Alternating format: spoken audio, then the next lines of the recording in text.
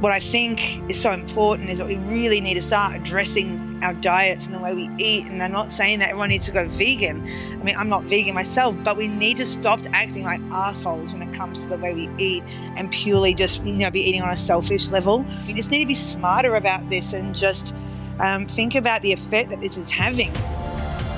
This is the Deep in the Weeds podcast. I'm Anthony Huckstep.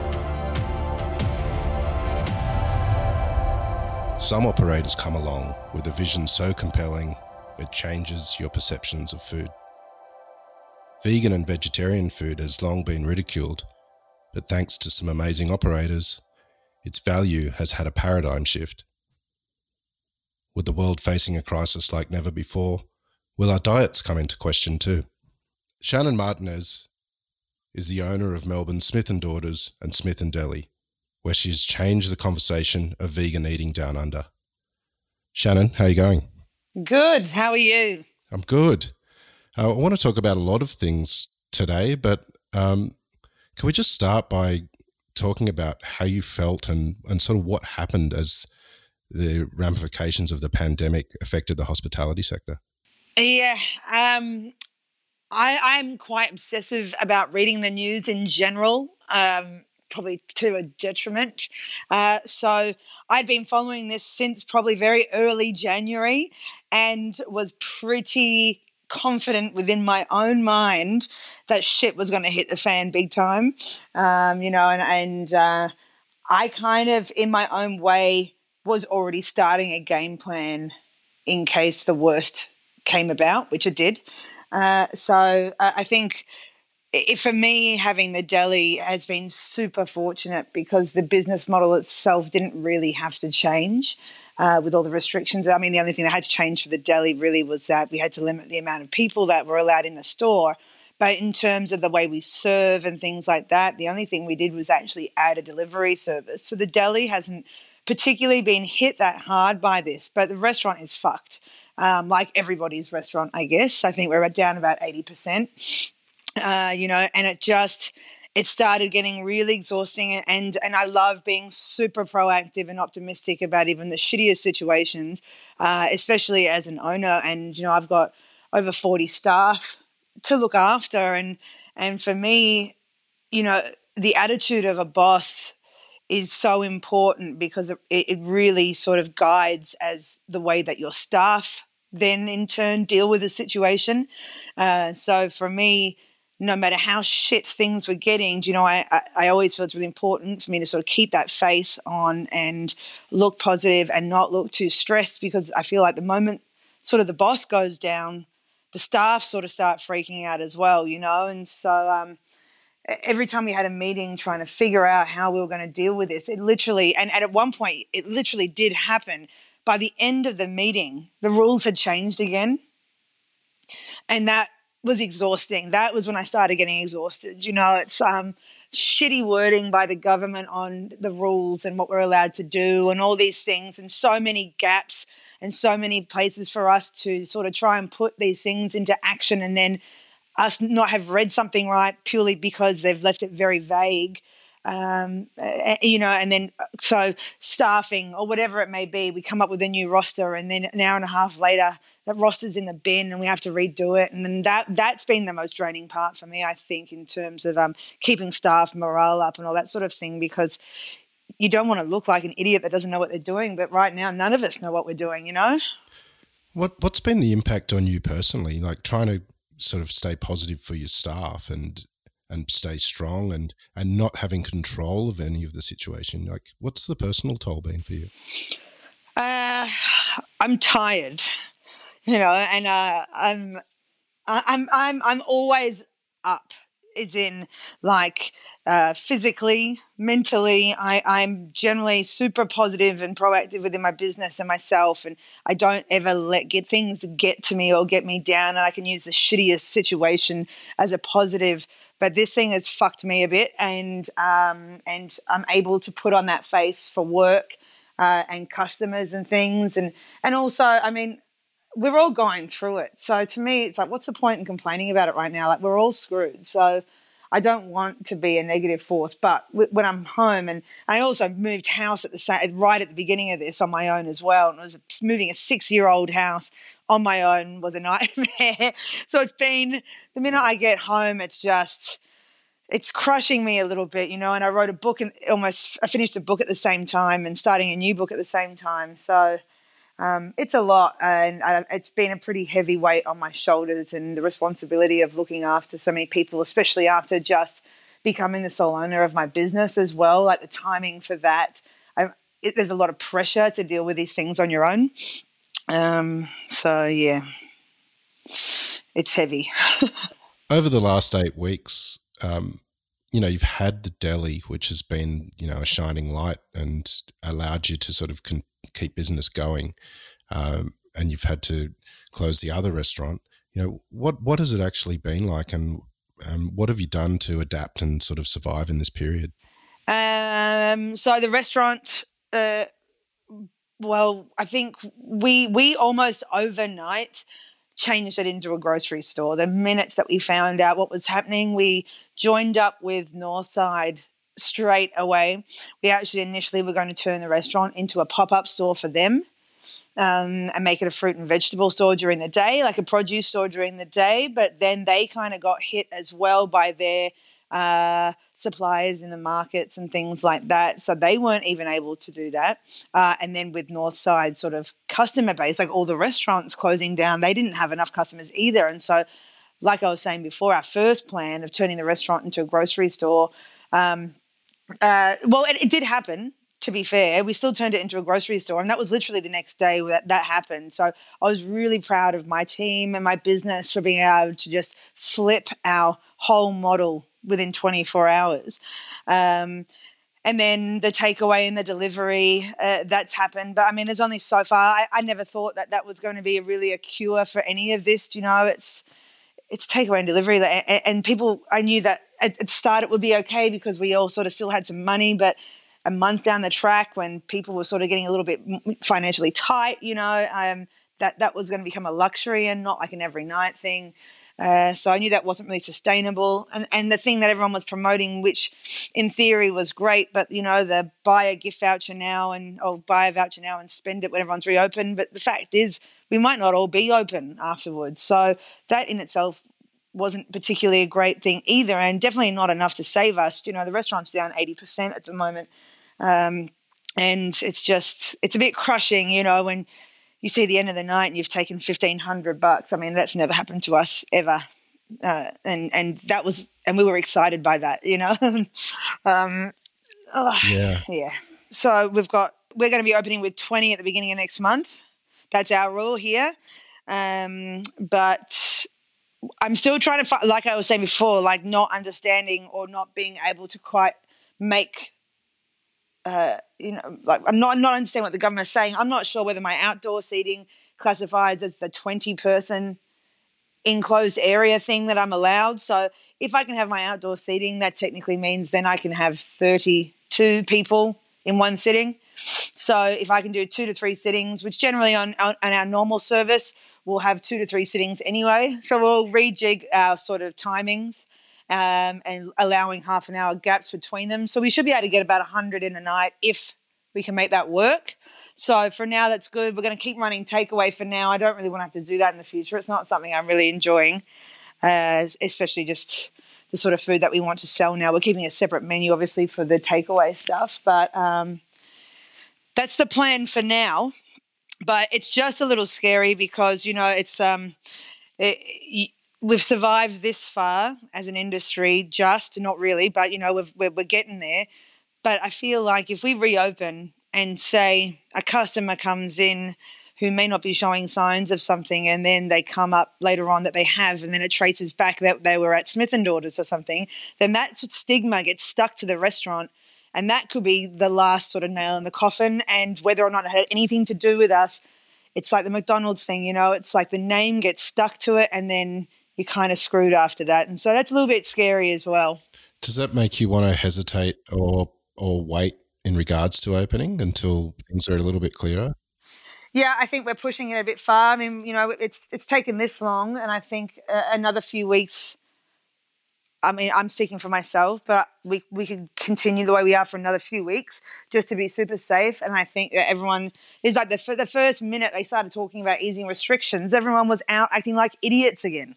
Do you know? And I was at a supermarket and people are like, putting their arms over me to grab an apple or something. And it's like, what the fuck are you all doing? Like the minute we talk about easing restrictions, everyone's just back to normal. And I'm like, this is exactly what I knew was going to happen. And this is exactly the shit that's going to happen, at restaurants too, I think, in terms of maybe customers.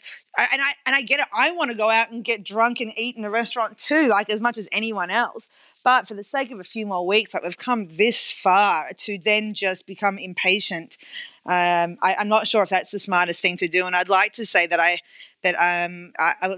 hope that people would be smart enough to just chill and take it easy as we sort of start moving forward. But I don't think we will.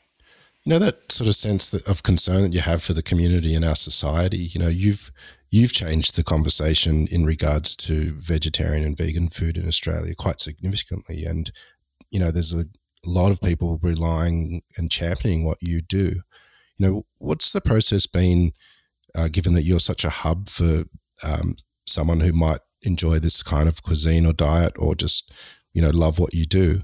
How difficult has it been for those in the community that, might eat at your restaurant, 3 or 4 times a week? Yeah. Well, luckily for them, the deli is still pumping and we've upped all our meals there to make sure that those people are catered for. We've always done ready meals for home and frozen sort of meals and things like that. And so that's just been upped massively. So a lot of my staff from the restaurant who we don't have all the hours for at the moment are making up for those hours at the deli. So that's running kind of overtime at the moment, which has been really useful. But I'm really looking forward to seeing, and again, I'm not so hopeful for humans as a whole, but I'd love to see people really start focusing on diet here with what's been going on with the COVID-19 thing and veganism as a whole. And I know people say I'm hypocritical because I have vegan restaurants and businesses and I'm not vegan or anything, but what I think is so important is that we really need to start addressing our diets and the way we eat. And I'm not saying that everyone needs to go vegan. I mean, I'm not vegan myself, but we need to stop acting like assholes when it comes to the way we eat and purely just, be eating on a selfish level. And if you don't want to go vegan or you don't want to go vegetarian, we just need to be smarter about this and just think about the effect that this is having. And, like the likelihood that this is all stemmed from a food situation, essentially, and the conditions that animals are kept in and all these sort of things. I mean, this can all be traced back to our diets and our need for having whatever we want, whenever we want. Why did you start down the track of vegetarian and veganism if that's not your own diet? Because I'm a chef, number one, and cooking for people is my life and what I love to do. And back in the day, as in 15 years ago, when I really started focusing on vegan food, it was the first time I'd ever worked in a venue where anyone even asked me for a vegan dish, and that was at the East Brunswick Club. And I guess because of the venue and the clientele, that was bound to happen at some point, because it wasn't restaurant-y or hotel-based or anything like that I'd sort of been working in the past.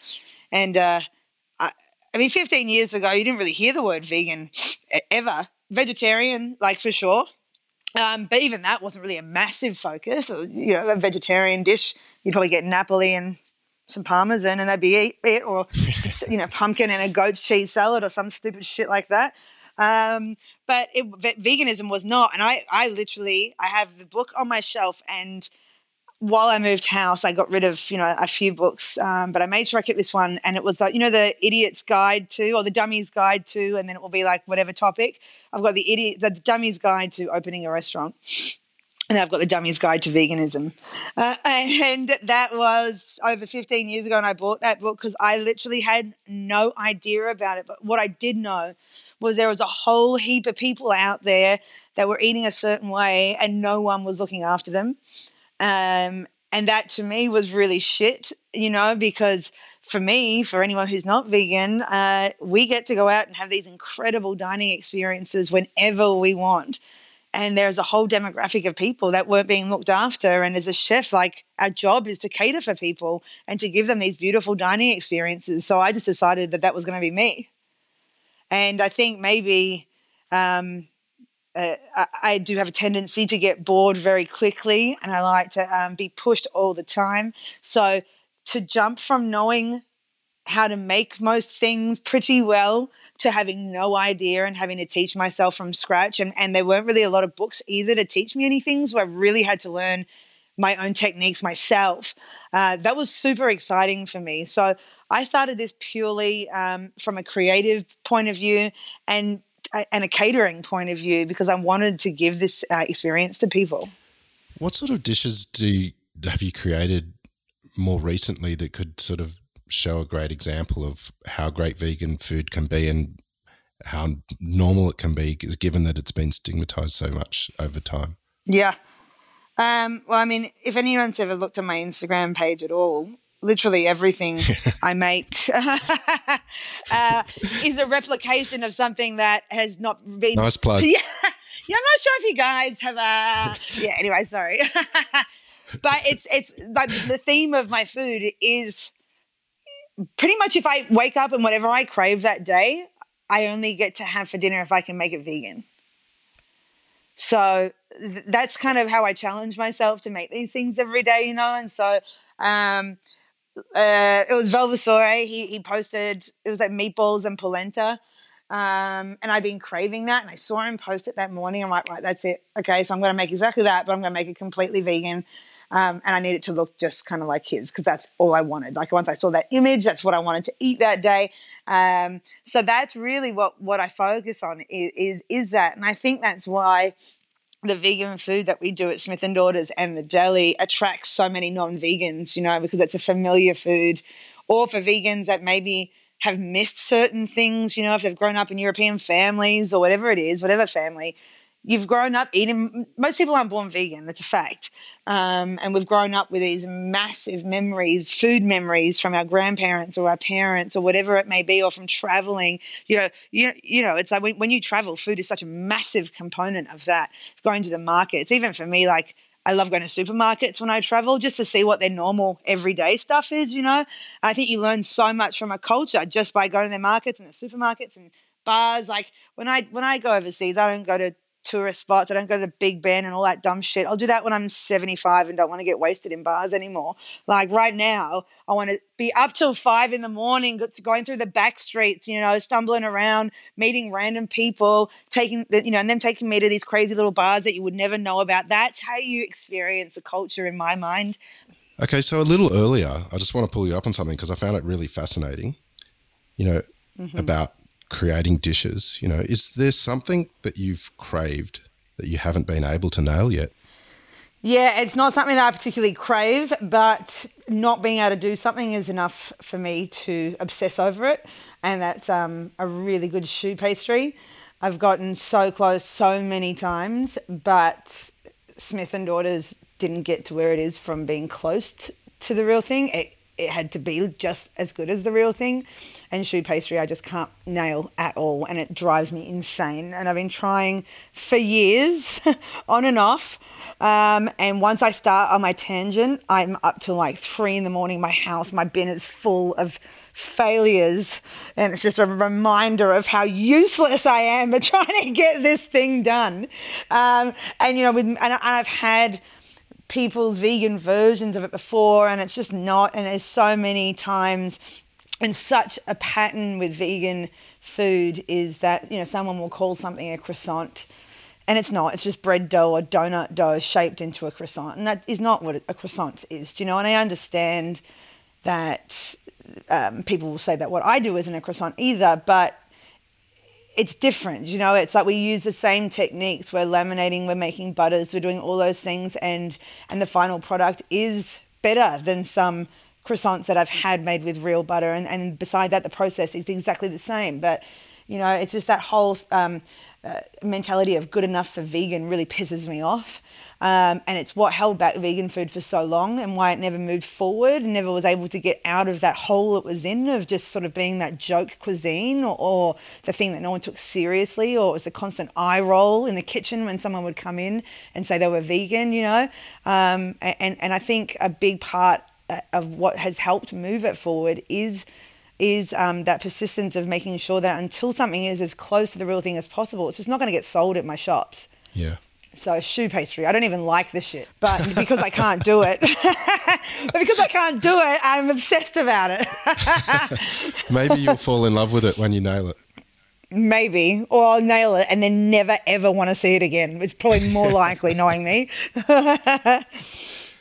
So, why are you running a restaurant? What do you love about restaurants? Right now, I don't love anything about it, to be honest. And I ask myself all the time why I do it. And I don't love running a restaurant, to be fair. It's the most stressful thing you could possibly do. I love cooking and I love feeding people, but running a restaurant isn't. Those parts of it are the tiny part of it, and the business side of it and the staff side of it and all the things that go along with it sort of sometimes can really dampen, I guess, your passion for what you do. And having this sort of time to slow down a little bit during this whole coronavirus thing is allowed me to focus a bit more on food. I'm using this time for the next cookbook and being able to just sit at home and really work with food again, and get back into it. And it just sort of reminds you about why you do this. It's just because food is everything to me, but unfortunately food sort of takes a bit of a step back when you become a restaurant owner and your job becomes being an HR person and a bookkeeper and all this shit. And I'm a chef. I'm not any of those things, and I guess maybe being a part of the last generation to come out of kitchens that ran from the old school mentality, it's been quite hard shifting the way I think about staff complaints and hours and all those things, because that's not how I was raised in kitchens at all. And I think it's been hard for chefs of my age, because we've been expected to change our entire mindset so fast. And I think that's why there's been issues in the industry, because not out of disrespect for people or anything like that, but it's just we've literally had to completely change the way we've been trained overnight, and been expected to do it perfectly straight away. And that's been really tricky in some aspects for a lot of people, and even for myself. I'm not the most compassionate person, I guess, when it comes to certain things. I'm very empathetic when it's genuine, but when I hear people tell me that they have no work-life balance after a 38-hour week or something, I just have to walk away sometimes, because if I just think about what would have happened if I said that back when I was their age, and I would have had my ass kicked. So yeah. What are the positives moving forward to come out of this situation? And will you change the way that you run your restaurant because of this? I was asked a similar question the other day, and I think really to think that there could be any positives to come out of COVID is weird. I think that this has been nothing but destructive to our industry. I think maybe the only thing that might come from this, although I'm doubtful, is it may shine some light on how important this industry is to our country, especially in Melbourne. Hospitality is what pushes this state forward, and it's what we're known for. And the way that the government fucks us in terms of taxes and rates and all these things, it's just, you open up a business thinking you want to work for yourself, and you don't. You open a business to become an employee for the government. And it's just, when I see, it's just impossible to get ahead, absolutely impossible with the increase of everything, taxes, all that stuff, but then our inability to really pass that forward to the customers. And I hope maybe from this, people will see the value in what we do as an industry. I hope they miss it so much that they get it, and don't take it for granted. And in Melbourne, how lucky we are with the quality and the standard. And I think what we do better than anyone is that casual dining in Melbourne, that affordability where you can go out and have the most beautiful time eating, amazing food and drinking amazing booze. And it's affordable. And we're so lucky here for that. So I hope that the public become aware and a little bit more understanding of what we have, and maybe willing to dig a little deeper to pay what it's actually worth. because if it continues the way it is, it's just not sustainable. We just can't keep doing it, and I haven't had a pay rise since I opened the restaurant, and God, I can only imagine, we don't do it for the money, that's for sure, and doing it for the passion is starting to wear a bit thin. So I hope some things like in that aspect change, because it's pretty unforgiving at times. Earlier you sort of said that you're probably going to open up when the 20-seat rule comes in. How's it going to feel when you get to open the doors again and you get to cook for the people that come in quite regularly again? Well, I mean, it's what we live for, I guess, and it is going to feel weird, and we're going to try and move the restaurant around a little bit so it doesn't look like some weird kind of waiting room. I might try and remodel it a bit. We've been kind of doing some little DIY renovations while it's been shut to give the staff some things to do as well. So I want to reopen the space, having it had a little bit of a makeover, make it a bit special.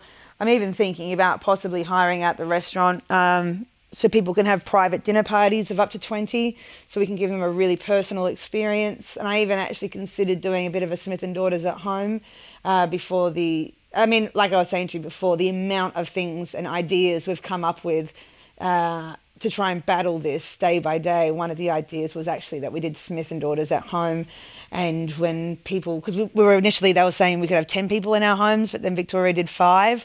So for 10, we were thinking that we could bring the restaurant 2 people, because 10 people in a restaurant is super shit, but 10 people in a house is a party, So I was actually thinking about going to people's houses, and cooking for them in their homes, and they can watch while we cook together or something, and then we can have a party in their house. And I thought that would have been a fucking cool idea. But then we got the rules of 5 people, and that's kind of a bit weird, because that could be a bit awkward. Those are all things we're still sort of throwing around in the meantime. I mean, they worded it in a way where it was like, we'll start with 20, and then it will go up to 30, and then it will go up to or 50, and then to 100. But they also sort of said it in a way where it didn't remind people that 1 per 4 square metre rule still applied. So unless you're some huge beer hall, like my restaurant's quite large, we sit nearly 100 people anyway, and we're still only allowed to have 25 max with that rule. So we're looking at August until we can sit more than 25 people. So it's still a really long time, and I'd like to still try and implement a few of these new ideas. So I'm thinking about, with offices going back into business, sort of team building exercises where they can come into the restaurant during the day, have their staff coming back, regroup as a business, all those sort of things, and sort of figure out how our restaurant can fit within the community and help rebuild everybody collectively by them helping us helping them, providing a space which is safe and, hygienic, and the staff can feel like, it's their own space for 4 hours, and they can do whatever corporate people do. What is that, PowerPoint presentations or something? I don't know. But things like that, but it's just constantly having to reinvent yourself it's exhausting. I just want to cook, man. Well, God. I think it is a pretty crazy time, and you're pretty full on. I look forward to hearing all of the challenges and the sort of various moves you pull in the next period of time. But your energy is pretty intoxicating. Oh, thanks, bud. And really appreciate you sharing your time with us today. No, thanks for having me on. Keep in touch. Yeah, thank you, and thanks for doing what you're doing. It's awesome. Thank you, and keep in touch, and we'll talk soon. Yeah, for sure. All right, have a good day, buddy. This is the Deep in the Weeds podcast. I'm Anthony Huckstep. Stay tuned as we share the stories of Australia's hospo community, suppliers and producers in search of hope during this pandemic. Special thanks to executive producer Rob Locke for making this all happen. Follow us on Instagram at Deep in the Weeds Podcast, or email us at podcast@deepintheweeds.com.au. Stay safe and be well.